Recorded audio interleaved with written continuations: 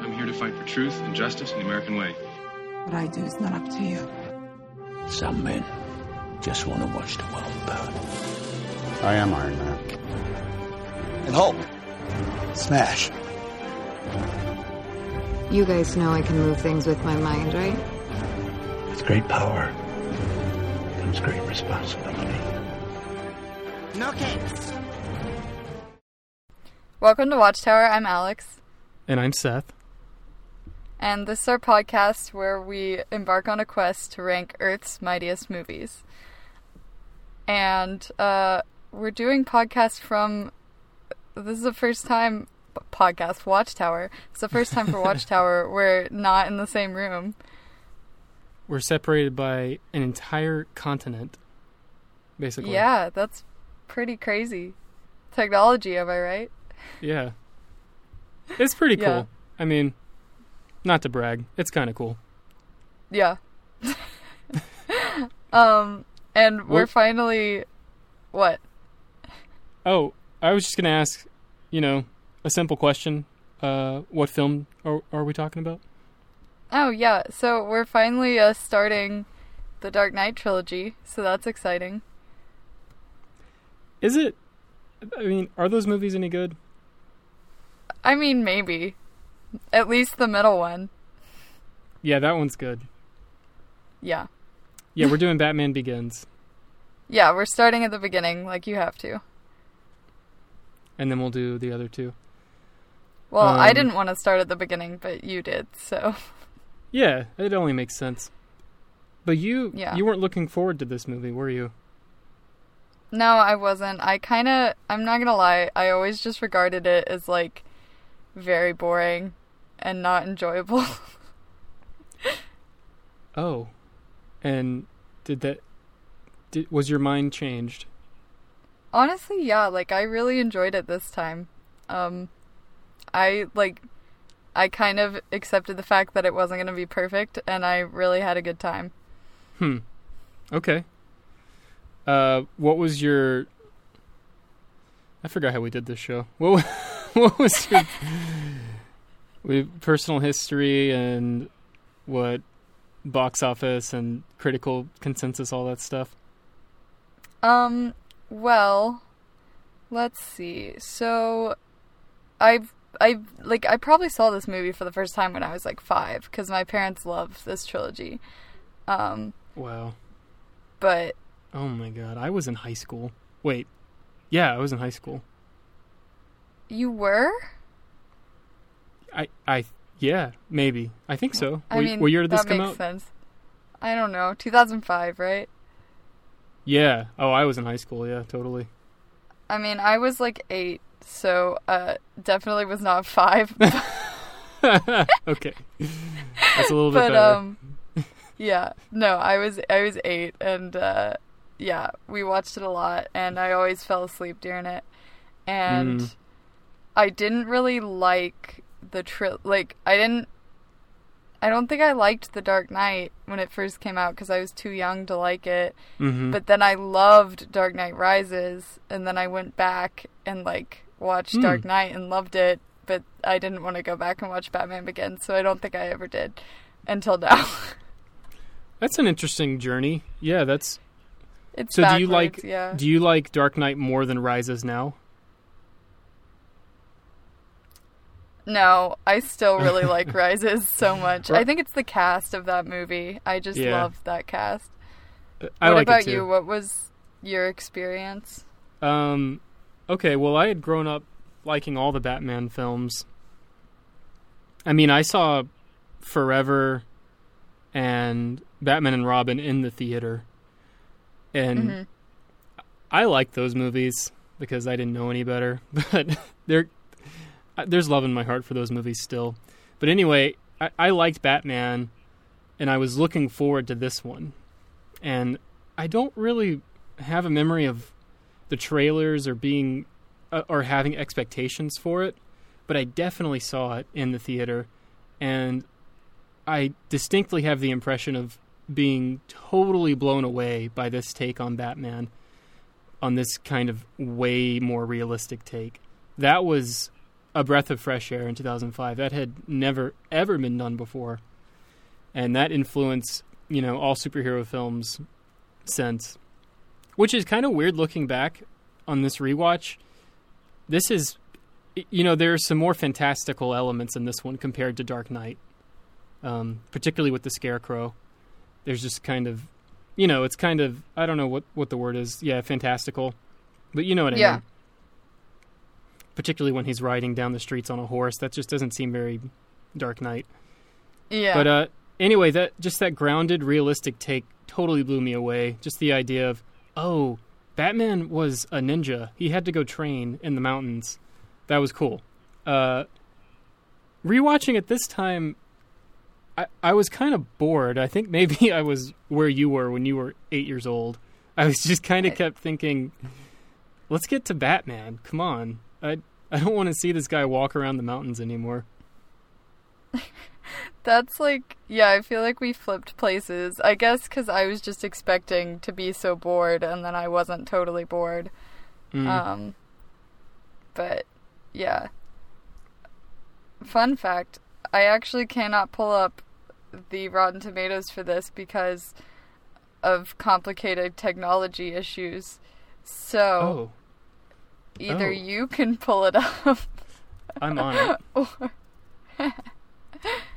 It's not who we are inside, it's what we do that matters. And I am looking up the Rotten Tomatoes for Batman. That's what I'm doing. That was a quote from the movie.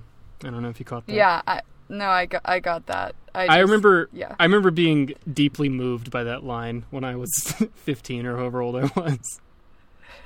Deeply moved. Yeah. No, I can see that. I wrote down that line. I wrote it down. It's a good line. I like it. Okay, 84% critics, 94% audience. That's good. I think that's pretty fair. Yeah. Okay. So, I guess just to say a little more about this watch through, I still liked it overall. I think it's really cool. I think Christian Bale's really good. I think Gary Oldman is really good. But it's just a little too wordy, I think. The characters don't really talk like real people. They talk like a writer. And that really bothered me because so much of the dialogue is just the characters explaining the film, explaining the plot, or they're literally talking about the themes in the movie. And that was hard to listen to my tired old ears. Did you notice that stuff? Yeah, I definitely did. It felt like, it very much felt like Christopher Nolan hadn't yet figured out, the balance, Yeah. Yeah. A lot of this movie just felt like he, wrote down what he thought were the most important, thematic elements to have. Yeah. And then he got really excited whenever he got to, connect them in the movie and then, overwrote them. Yes. I totally agree. I think he was on point with those themes, but he hadn't quite nailed the drama of it yet. Yeah. A little too totally cerebral, agree. I guess. Yeah. Okay. Well, that's cool. So you want to move on to... Oh. We didn't say box office. This movie made a lot of money. Yeah. I don't know what the box office was. I feel like this one wouldn't have any shocking box office information. I'll look it up. You start talking about hero and villain. I'll look it up.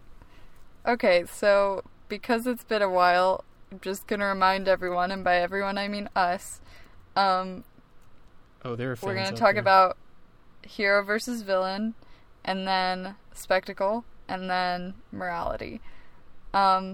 So Batman's the hero, Bruce Wayne. Who's the hero? Batman or Bruce Wayne? Batman. Oh, okay. Are you trying to give me a trick question? Just food for thought. And I guess the villain is Ra's al Ghul. Oh yeah, totally. Who else would it be? Yeah, I don't know. Alfred? Yeah, definitely Alfred. So... By the way, this movie made $374 million worldwide on a budget of $150 million. So it definitely made money, but not that much. Yeah, wow, it didn't, like, blow it out of the park. Yeah, I guess it made enough for them to feel like a sequel was worth it. And then the sequel was, of course, extremely successful. And it got good reviews, too. Probably good reviews, good word of mouth. But anyway, so you were saying about characters or whatever? Or whatever. So Batman is our hero, and Ra's al Ghul's the villain. Bruce, I think in this movie, it's really interesting because he kind of has a very... I think it's a very classic, like, hero's arc, where he's kind of, like, finding himself and what's important to him, you know? Yeah. And I really like that framed against what Gotham is, because Gotham is such an interesting, like, devolution of kind of the urban, like, sphere. Like, it's just, like, everything's falling apart, and people are becoming complacent with the evil that surrounds them, and I just really love how classic it feels without it feeling, like, contrived. Yeah, sure. Did you like seeing... I mean, this is the first time Batman's origin has really been done fully like this. Now, we see a little bit of it in Batman 89, but it's kind of weird because it's the Joker.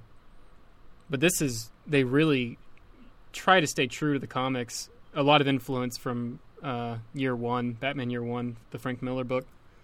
Did you really enjoy seeing the origin done so in depth, and in particular seeing Bruce go off and train? Because that was a brand new thing. Yeah, no, I really liked it. I remember the training and the mountain stuff being a lot longer when I was younger. Yeah. Like, for some reason, like, my memory of this movie was that, like, at least 60% of it was him training in the mountains. It does seem like it. I think it's about 45 minutes until he comes back to Gotham. Is that right? Yeah, but it was like intercut, interestingly. Oh, right. With, his childhood and him coming back and everything. And honestly, the pacing in the beginning of the movie is really fast. Yeah, you're right. That stuck out to me. Particularly the flashbacks. Or the stuff from when he's a kid, I think feels lightning fast. Yeah, it felt a little too fast for me, and then once we got away from him as a kid, we just kind of hit a wall, and we were like, okay, now it's slow time. Right. Earlier I said I was kind of waiting to see Batman, and that's not really true. I still really like the stuff where he's training. I think that's super interesting and some of the most memorable parts of the movie. I guess really it kind of came down to just all of the exposition, and that kind of weighed the movie down. But anyway, definitely. I do really like how Bruce's personal story is, like you were pointing out, it's kind of tied to Gotham as well, the fate of Gotham. It's basically a Sodom and Gomorrah kind of story where, you've got this corrupt city that deserves to be destroyed, but the question of redemption comes. It's really a story of redemption. Can Gotham be redeemed? Can Bruce Wayne be redeemed? And I really liked that. I liked that they made young Bruce Wayne, and I don't know if this has ever been in the comics. I don't remember, but I really liked the idea that young Bruce Wayne seriously considered and almost went through with killing Joe Chill, the guy who murdered his parents. That was really cool. That made him kind of very flawed and tortured, and that made the idea of redemption really strong because he believes in Gotham because he wants to believe in himself. And then you've got, Katie Holmes as well. She believes in him, and Alfred believes in him. That was cool, though. You take a character who's broken and tortured, and he's seeking redemption, so he kind of sees the best in Gotham, too. I thought that was very good. I thought that was a really strong character arc, I guess. Yeah, I really enjoyed that, and especially with how much I love Dark Knight Rises, and that is so much about the fate of Gotham. It made, seeing this again made me really appreciate how cohesive the trilogy is, while still managing to do 3 very different villains. Yeah. What did you think of the villain in this one, of Ra's al Ghul? How did you think he mirrored Bruce Wayne, or did he? I mean, definitely they mirror each other in the most basic sense of, like, Bruce is fighting for the fate of this city that everyone believes to be broken, and Ra's al Ghul is kind of fighting for the destruction of this city that everyone believes to be broken. But I don't know, it was interesting because Ra's al Ghul kind of, like, disappears for a large part of the movie, and he's behind a lot of what's happening. You just don't really know that. Yeah, right. And I love Crane. Like, I think I just love, what's the actor's name who plays Cillian him? Murphy. Yeah, he's great. Not a fan. I really... What? I'm not a fan of him in this movie. I thought he was kind of annoying. I thought he was kind of overdoing it. But maybe that was just the writing. I don't know. I really liked him. But, yeah, I don't know. I don't know. You say what you think about Ra's al Ghul, because I definitely see it in the most basic sense, but I'm not sold on complete mirroring. I got some bullet points here. So okay. Here are just some ways in which they're similar, some sort of parallels.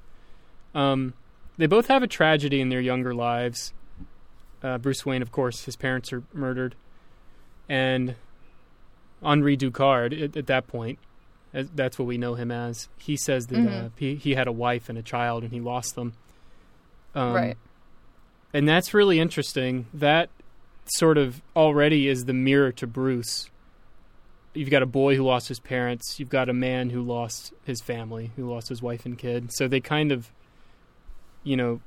or they fit each other in that way. You know what I mean? Right. And that's cool. And, at that point, he's going by Ducard. But that is the real story of what happened to him. Especially, we come to find out in Rises that he's talking about Talia. And we even see the young Ra's al Ghul in Rises. That's a really cool moment. Right. But, so there's that. They are literally mirrored in that way. And also, they both end up having personas. Bruce Wayne creates Batman. Ducard has Ra's al Ghul.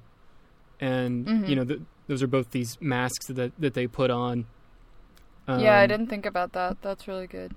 Yeah, it's cool. And they both go through a death and rebirth. Bruce Wayne, everyone believes he's dead, and he comes back. And then Bruce Wayne believes Ra's al Ghul is dead, and then he comes back. Right. So that's really cool. It's honestly, the script is really good. It was written by someone with a writer's mind. That sounds dumb, but you know what I mean. Yeah. Just all these kind of themes and connected dots and all that. It's really cool. I think just sort of the execution's not that, it kind of falters. And then finally the biggest one is, this is where they start to diverge, is Bruce Wayne, well, they both are seeking justice. They both think that, the world needs to be cleansed or saved or whatever. But they disagree in, the method of the saving. And Bruce Wayne believes Gotham can be saved. And Ducard, or Ra's al Ghul, believes Gotham needs to be destroyed and is beyond saving. So that's where they diverge. And I think all that's really interesting. I don't really know why. I understand Bruce Wayne. That stuff, we said earlier, people believe in him, he wants to believe in himself, all that stuff. And then he kind of externalizes that with Gotham. But why does Ducard, or Ra's al Ghul, why do you think why does he believe Gotham's beyond saving? I kind of feel like there's not enough info there. Yeah, because... Yeah, I agree. I don't think there's enough information. Like, we get a lot of information about how Gotham is broken. Like, we see, you know, the murder of Bruce's parents, and we understand, like, that people are being forced to do these awful things because of the state that the city's in. But, like, I never understood, like, Ra's al Ghul's, like, personal motivation for wanting to destroy it, you know? Yeah. I feel like he probably says it at some point in the dialogue, but it just doesn't quite land because the characters talk too much. Yeah. A Ra's al Ghul prequel could be really cool, where you see him lose his family, and you see him as this soldier becoming a warlord or whatever. I don't remember. Yeah, that could be really interesting. I would watch that, totally. But overall, I think the writing's really strong. I think these are two good characters. I really liked that they did Ra's al Ghul, kind of an off-the-wall villain that you wouldn't expect, and they told an interesting story around him. Yeah, and I really love Bruce in this movie because he's obviously very flawed, but I was never, like... I never gave up on him in the same way that, like, Albert never gave up on him. Like, I was annoyed with him at points, but I never was like, oh, he's a lost cause, you know? And I think the script and the writing, like you're talking about, really balanced that well. And I like, was frustrated with him, but I never stopped believing in him. Right. I think the movie is saved by... It's saved from an overwritten script by some really, really good acting from Michael Caine, from Christian Bale, and from Morgan Freeman, probably. Oh, Liam Neeson, too, of course. And Gary Oldman, for the little Gary bit. Oldman, I can't forget. Yeah, Gary Oldman sounds human. It's just a weird compliment, but he just... Yeah. I think he in particular takes the material and just makes it sound so human and natural. That scene with him and young Bruce Wayne... That's amazing. That's one of the best scenes in the trilogy. Yeah. And I love all the scenes with Lucius. I want to talk about that in Spectacle. But yeah, that scene with Alfred where after Wayne Manor is burned down and Batman he's kind of given into despair, or Bruce Wayne's given into despair, and he's kind of just complaining like a loser. But the acting from Christian Bale is so good there. You feel... I don't know, for the first moment, or for the first time, I saw Bruce Wayne as a real character and not just Batman's alter ego, you know? Yeah, for sure. Christian Bale's Bruce and Batman have really, like, grown on me because, I don't know, like, I don't think it's a classic portrayal of Batman at all. Like, I think he's a really interesting pick, and, but he feels really real in this movie to me, like, as a character.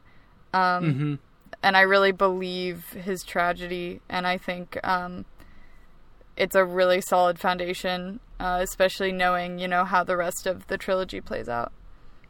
Yeah, totally. I think he did a really good job with Bruce's different personas. There's Batman, of course, but then the question of Batman is the real person or whatever. But there's a clear distinction between Batman, between Bruce Wayne, and then the public face of Bruce Wayne. This movie does a really good job at that, and Christian Bale does a good job at that too. You know, the sort of playboy persona. Yeah, definitely. I don't think Michael Keaton ever really did that. I don't believe. No. Yeah, he was just always sort of... You don't see a lot of him as Bruce Wayne, honestly. He was more just distracted. But anyway... anything else to say about hero versus villain? No, I think it's really solid. And I think it's really cool, too, how, like, you know, we get to see some really cool mirroring with the other villains in the trilogy. And that's, like, honestly the coolest part about this trilogy to me is that I think all the villains are really solid. Which isn't very common. How do you think they are mirrored? Or... What do you mean by that exactly?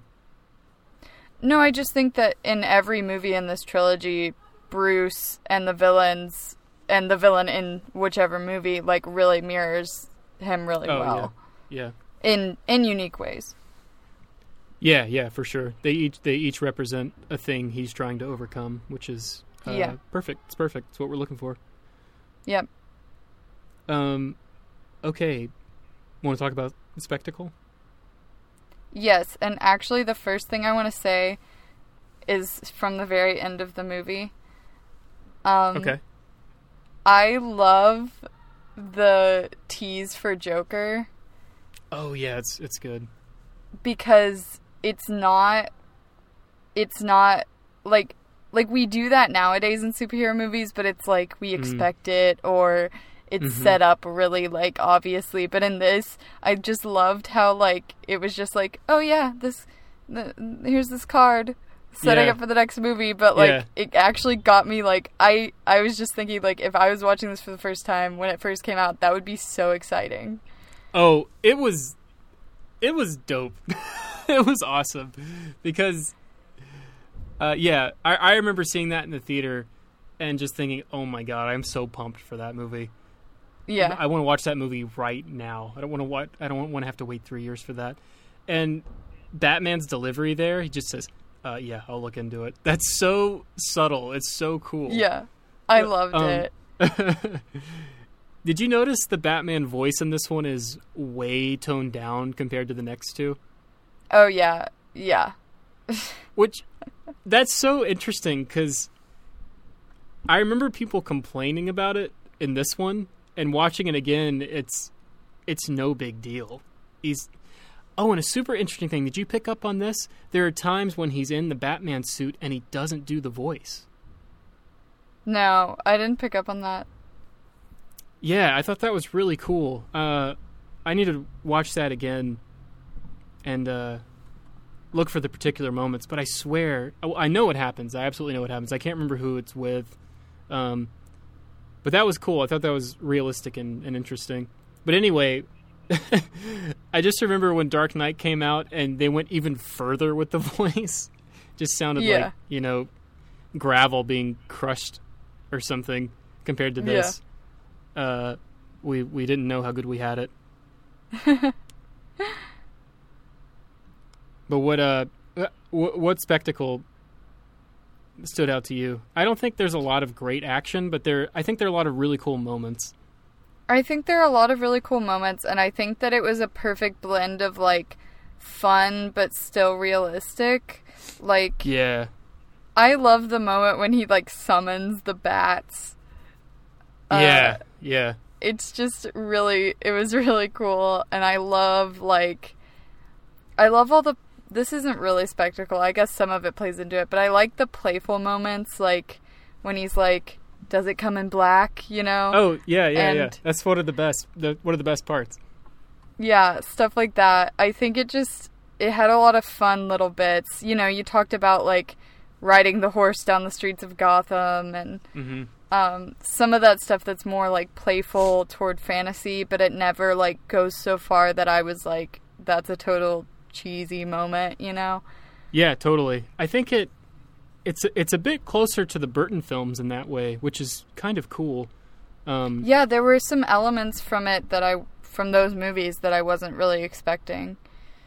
Right. Literally the scene where he's driving Rachel through the forest in the Batmobile, jumps through the waterfall. That's straight out of Tim Burton's Batman. Yeah. Which was cool. That's a cool reference. Yeah, really cool. Those fun kind of character moments with Lucius in particular. Does it come in black when when he's driving the tumbler and he hits the bridging button or whatever, the turbo button? That part's hilarious. Mm-hmm. There are some really, really fun moments. One of the coolest parts.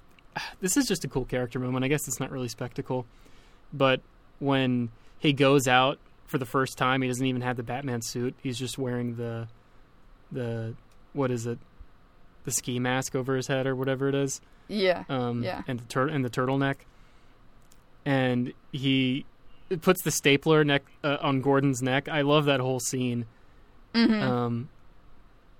And he says to Gordon, "Now there's two." That's cool. That's a really cool moment. Well, I loved how many moments just, like, could have been overplayed but weren't.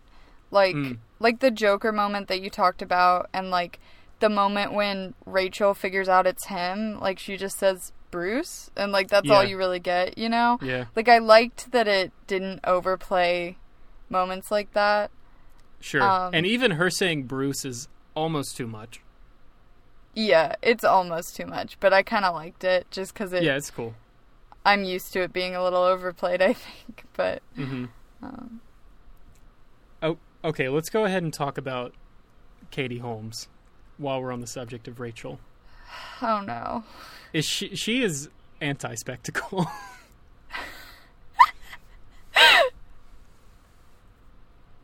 That is so mean. Okay, maybe it's mean, but it's true, right? She brings the movie down a couple of notches.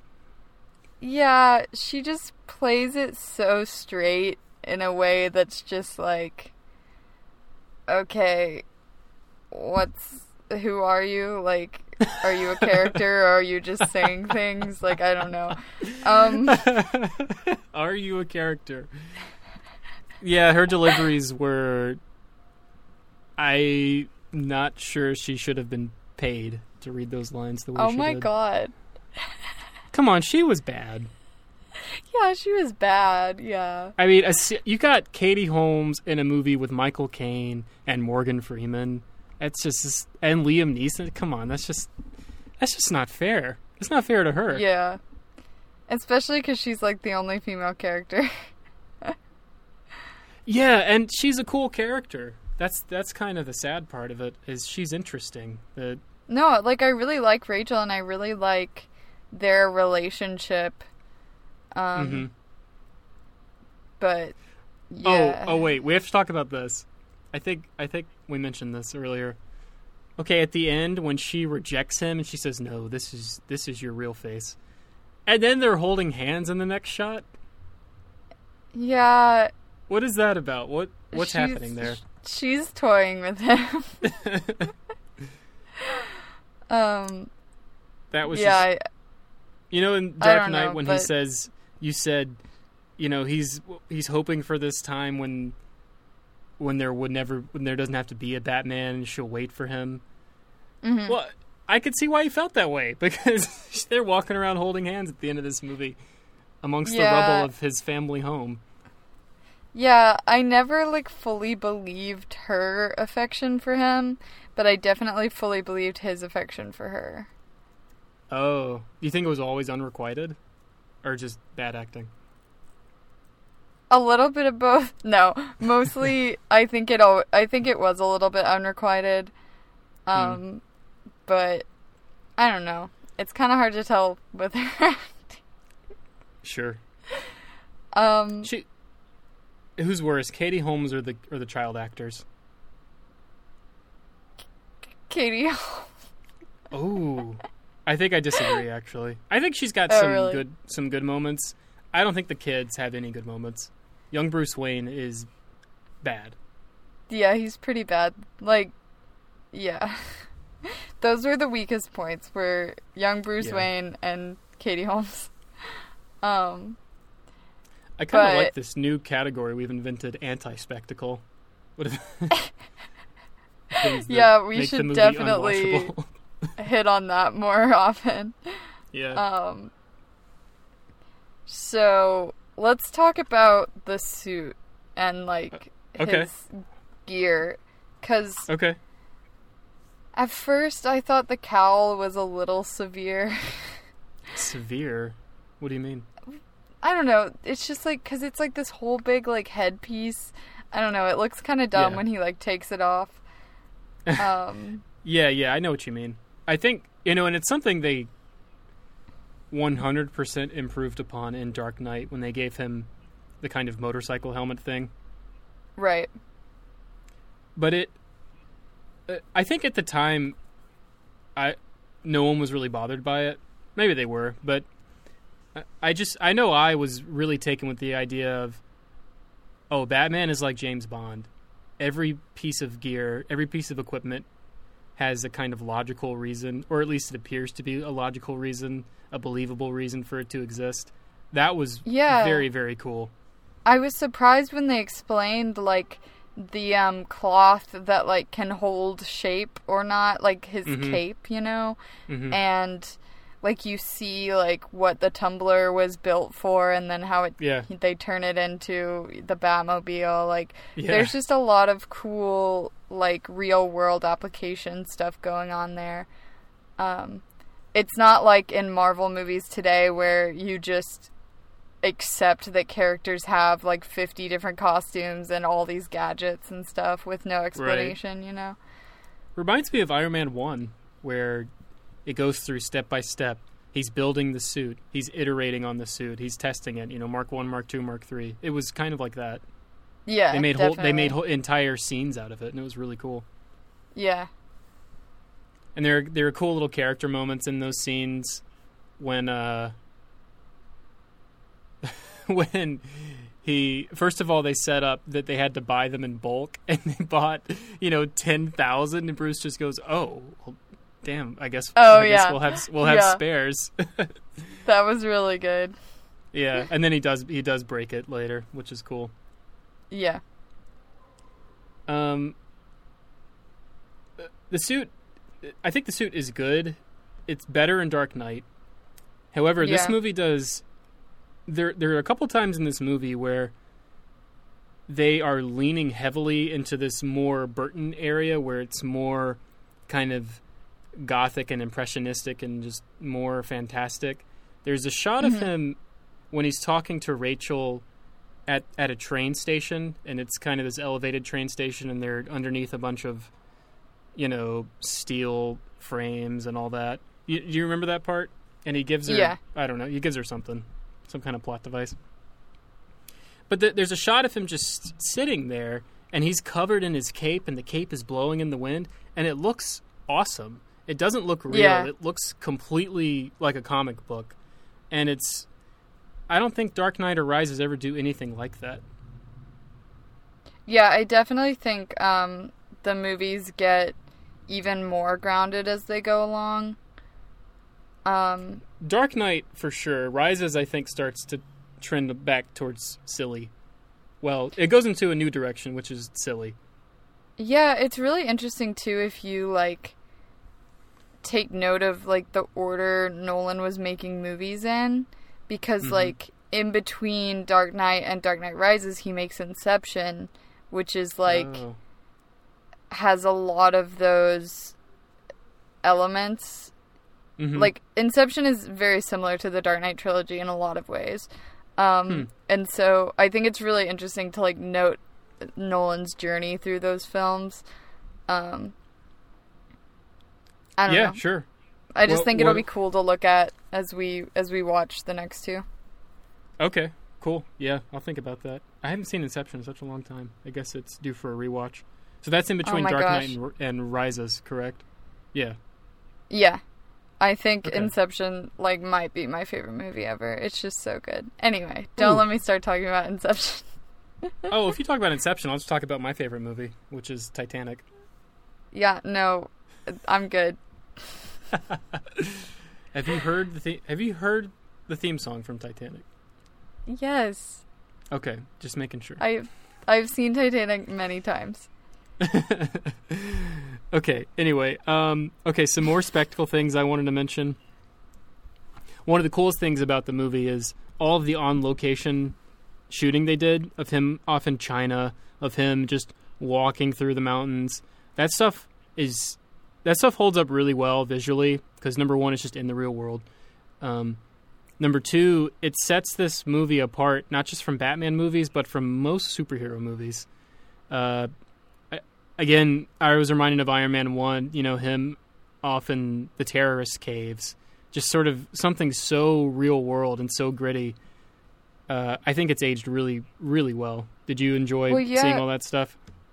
Yeah, I loved all the landscapes. And, there's not a lot of CGI in these movies. Like, there's just not. Yeah, that's true. And that's what's really cool about it, and that's what keeps it really grounded. And I'm talking about Inception again, but, like, Inception uses a ton of CGI, but in very realistic ways. And I really admire that about Nolan's style because, like, I know this is a bad comparison, but I was watching Men in Black yesterday. And the original? No, the new one, unfortunately. Oh, yeah. And not good. it just, like, no, it was terrible. And it's just, like, the CGI is so obvious and stands out so much. And I just think what makes the spectacle of Batman Begins and this whole trilogy as a whole so good is that it feels really real to me, while still having those, like, mind-blowing, like, fantasy kind of moments, you know? Yeah, for sure. I mean, like, I love the... Go ahead. The Tumbler... They built that thing. That was a real car that they drove around, and it looks real, and it feels real, and it's got a real jet engine on it, and it's awesome. Yeah, no, that's what I was about to say. Like, one of my favorite parts of the film is the whole chase sequence. It's fantastic. Yeah, that part's awesome. I think the action is pretty good. There are some really good moments, really memorable moments. But I think the fight scenes are just okay because they're kind of hard to follow. A lot of shaky cam. What did you think about that stuff? Yeah, I didn't think there was any amazing, like, fight choreography or fight cinematography going on there. It doesn't really, like, stand out to me. What, like you said, what really stands out is, like, specific moments, especially with, like, gadgets and stuff like that. I definitely think as time went on, they got better with the fight choreography, for sure. Right, particularly with Bane probably being the best example. Yeah. That fight with Bane is awesome. Man, I'm getting so pumped to watch the next two. I am too, yeah. Especially Dark Knight, because I haven't seen it in a while. Dark Knight, last time I watched it, which was a couple years ago, I thought, my God, this movie hasn't aged a day. It still looks great. It still feels relevant. All the themes and the ideas. I can't wait. It's awesome. Anything else to say about Spectacle? No, I just think this movie is really solid. Like you said, nothing mind-blowing and, like, the fight sequences and everything, but it really grounds itself really well while maintaining some comic booky elements like you talked about. So, yeah, I think it's aged pretty well. I think it only isn't mind-blowing in hindsight after Dark Knight and Rises, because at the time this was truly visionary to do this kind of grounded take. Now, there was a lot of room for improvement, and they did improve on it, but there's a lot to like in the spectacle department. It's still a really fun, exciting movie. Yeah, definitely. Oh, one more kind of aesthetic spectacle thing that places it more in fantasy. It's just the design of the elevated train that Thomas Wayne built. It was kind of this more Art Deco thing, which was kind of cool, but it was also kind of weird. But it was kind of cool because it called to mind sort of, the 20s and the 30s and the Golden Age, and it just made me think of that was kind of the era of Batman, the late 30s, the Golden Age of superheroes. That was kind of cool. But it also looked a little out of place in modern-day Chicago. So it definitely did a little bit, but I liked it. Yeah, it was interesting. Okay, want to talk about morality? Yeah, so I love, even if it's beat over the head a little bit with some of the lines, I love how, more than anything, this movie just talks about fear. Oh, yeah. Because I feel like that's such a vulnerable topic, and it's something that's so universal to the human experience, and we're sitting here talking about our hero and what our hero is afraid of, and that's, like, such a weak point that he turns into his strength. Like, that's just classic, like, great storytelling. And without sounding too cheesy, it's really inspiring, Yeah, you're right. I don't know why, but maybe it's just because I've seen the movie so many times that you're absolutely right. The movie is about fear, but for whatever reason, that just didn't even register with me on this watch. I guess just because it's so obvious that I kind of missed it. You know what I mean? Yeah, yeah. But yeah, that it's definitely about that, because you've got, maybe we should have talked about Scarecrow more. Bruce Wayne learns to deal with his fear, conquers it, masters it, makes it a strength. Scarecrow wants to manipulate other people's fears. Yeah. And then Ra's al Ghul is, using that to his advantage as well with the, I don't even know, the super complicated, we're going to poison the water and then evaporate the water. And that was a little bit convoluted, I will admit. Yeah, it was. That was where I'm just thinking, okay, come on, it's a Batman movie. Let's just move on. No one really cares. I really like it when Falcone says to him, "You'll always fear what you don't understand." Yeah. Because that's just kind of like the root of it all, Like, it's these people who refuse to look at each other as other people and understand them, and so it just creates this environment of violence, and Bruce doesn't understand, the bats, and he doesn't try to, but then once he understands his fear, he can master it. It's really, it makes you, like, think about, like, confronting trauma and confronting things that make you uncomfortable, Sure. And that's just, like, that resonated with me a lot. And that actually may explain Ra's al Ghul's motivations a little bit, even though it's sort of very in the subtext, that maybe he's just disgusted by the lower class people, or what he views as the corrupt people of Gotham, because he's scared of them. He doesn't understand them. He doesn't want to try to understand them. He just says, they're disgusting. I hate them. Time to kill them all. Yeah. And if you think about, like,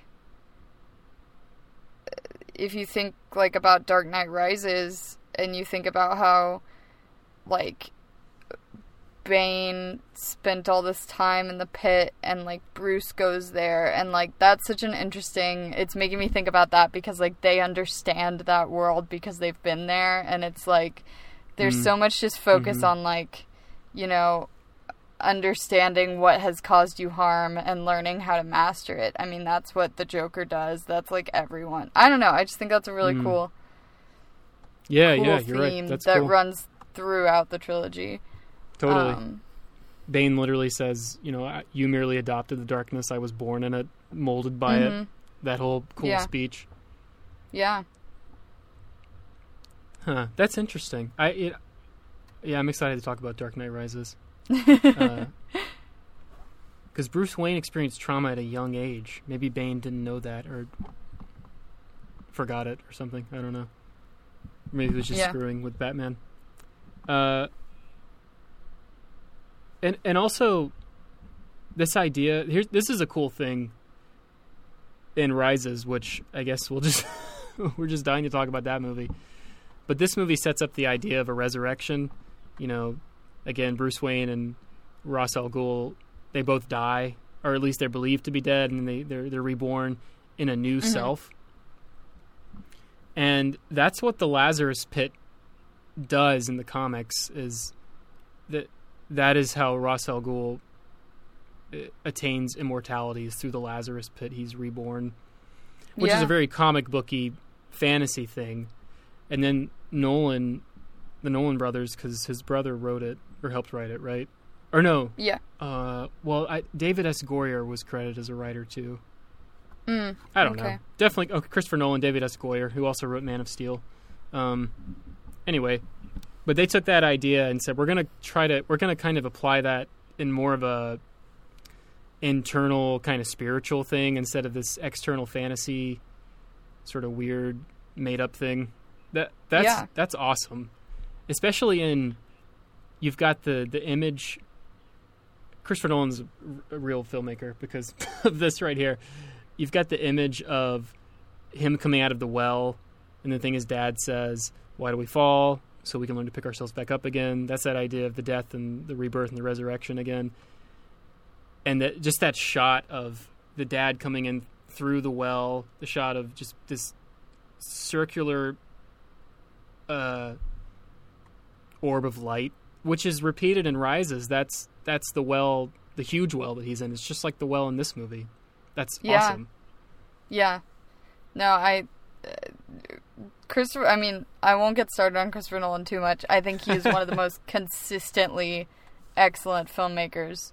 But yeah, I think the thematics that this movie sets up are really well set up, first of all, and they are continued throughout the trilogy. And the morality here of this idea of fear and resurrection and molding yourself to become stronger through your fear is just so interesting, and I think it creates such a vulnerable hero who we can all identify with. And, you know, because when I think about Batman, I don't think about us having a lot in common, but when I watch this movie and I experience, like, Bruce struggling with his fear and using it as a tool to become stronger, like, I'm just like, yeah, I can relate to that, you know, and I think that's the core of superheroes right there, is learning how to make them relatable to everyone while still being this unique character, and I just think this movie really excels at that. That's cool that you responded to that. Well, I gotta be honest, I didn't really respond to the fear thing. I kind of thought that it was a sort of backwards way of explaining in a real world way why a guy would dress up like a bat. They came up with this. It's a good story, but at the end of the day, I couldn't help but feel this is kind of contrived, because you're taking this goofy character from 1930s pulp fiction and you're saying, yeah, he's conquering his fear and he was afraid of bats as a kid, and he went to the opera and he saw a bat, and you know what I mean? That just, to me, that all felt a little bit contrived, but you really responded to it? I really responded to it. I would agree that parts of it did feel like they were created just to justify the Batman. But I thought that as a part of his character, it felt really genuine to me. Yeah, sure. And I mean, let's be honest, I was on board for it. It was cool. I like this world. I like this take on Gotham and everything. Yeah, I'm kind of falling in love with this movie again as we talk about it, honestly. Just just delete Katie Holmes and it's a great movie. Yeah, and I think a lot of my love for it does come from the foundation that it sets for the movies to follow, and I think that's okay. Like, I mean, it's not a standalone film, you know, and you don't have to look at it like that, and I think it's really a great introduction to this character and the world, and at the end it gets you excited for the next one, and yeah. What do you think? What do you think is the big moral idea or the big moral statement? I think there are a lot of themes. A lot of really good themes floating around. Yeah, there's a lot of themes. I don't know that there's like one like sentence that sums it up, but you know, you've got like the idea of resurrection. So like when you fall, like you pick yourself back up, you learn from those experiences. Yeah. You've got this idea of fear where you're like, okay, take what you fear and understand it so that you can use it to be stronger. Justice is a huge theme too. Yes, What's definitely. the right amount of punishment for people? Is redemption a part of justice and all that stuff? Yeah. I don't know. I think it's really strong morally. I don't know that I would say it comes out with like one statement, but I don't know if that's a problem. Yeah, I'm with you. I think in the past we've had movies that have just had so many ideas that they're sort of inarticulate, but I don't think that's the case here. I think it is articulating something, perhaps many things, but it's hard to pinpoint one exactly. Yeah, I agree, but I think they're all strong points, and I think you understand what the movie is trying to say about each of them for sure. Yeah, I agree. So it's pretty strong, pretty good stuff. Okay, there's one thing that's always bothered me though. Okay. Does he kill Ra's al Ghul at the end? Now the movie has its explanation, which is, I'm not going to kill you, but that doesn't mean I have to save you. Right. That is never set right with me. From the time I first saw it to us watching it here, every time I see that, I think that doesn't really make sense. Was that a weird line to you? Yeah, because he is still responsible for his death. Don't you think if you can save someone and you choose not to, and you know they're gonna die? Well, yeah, I mean, that's exactly the theme in, Spider-Man 1, the idea of, a neutral action. He doesn't stop the robber, and the robber winds up killing his uncle. That's, exactly the point of that movie. One of the points is if you do nothing, you're doing something negative, potentially. Yeah, you're right. So, good that callback. doesn't sit great, for sure. We'll just delete that line and Katie Holmes. Yeah, there you go. It is a weird line. I don't like it. I think they could have written something better where, I don't know, maybe he tries to save Ra's al Ghul, but they could have done something interesting where, and I'll just say this because this is on the mind. I just rewatched all Lord of the Rings, all three, and those are big on redemption as well, particularly with Gollum. Right. Frodo believes Gollum can be saved because Frodo sees that corruption within himself. And ultimately Gollum is not redeemed because Gollum chooses, Gollum himself makes choices that make him irredeemable. It's not that he's not irredeemable, it's he kind of chooses that path for himself, you know what I mean? Mm-hmm. And they could have done something like that with Ra's al Ghul, where, maybe Bruce wants to save him, but Ra's al Ghul just keeps making the wrong choices or doesn't turn the corner or whatever, and Bruce has to recognize, okay, I can't save everybody. That may have been something stronger, something more consistent with the rest of the movie, but I don't know. They didn't do it. Yeah, I agree with that, for sure. Cool. So the movie's terrible now? No. The movie was the train. The movie has a metaphor for itself. It's the train, and it's traveling, and then it crashes and burns.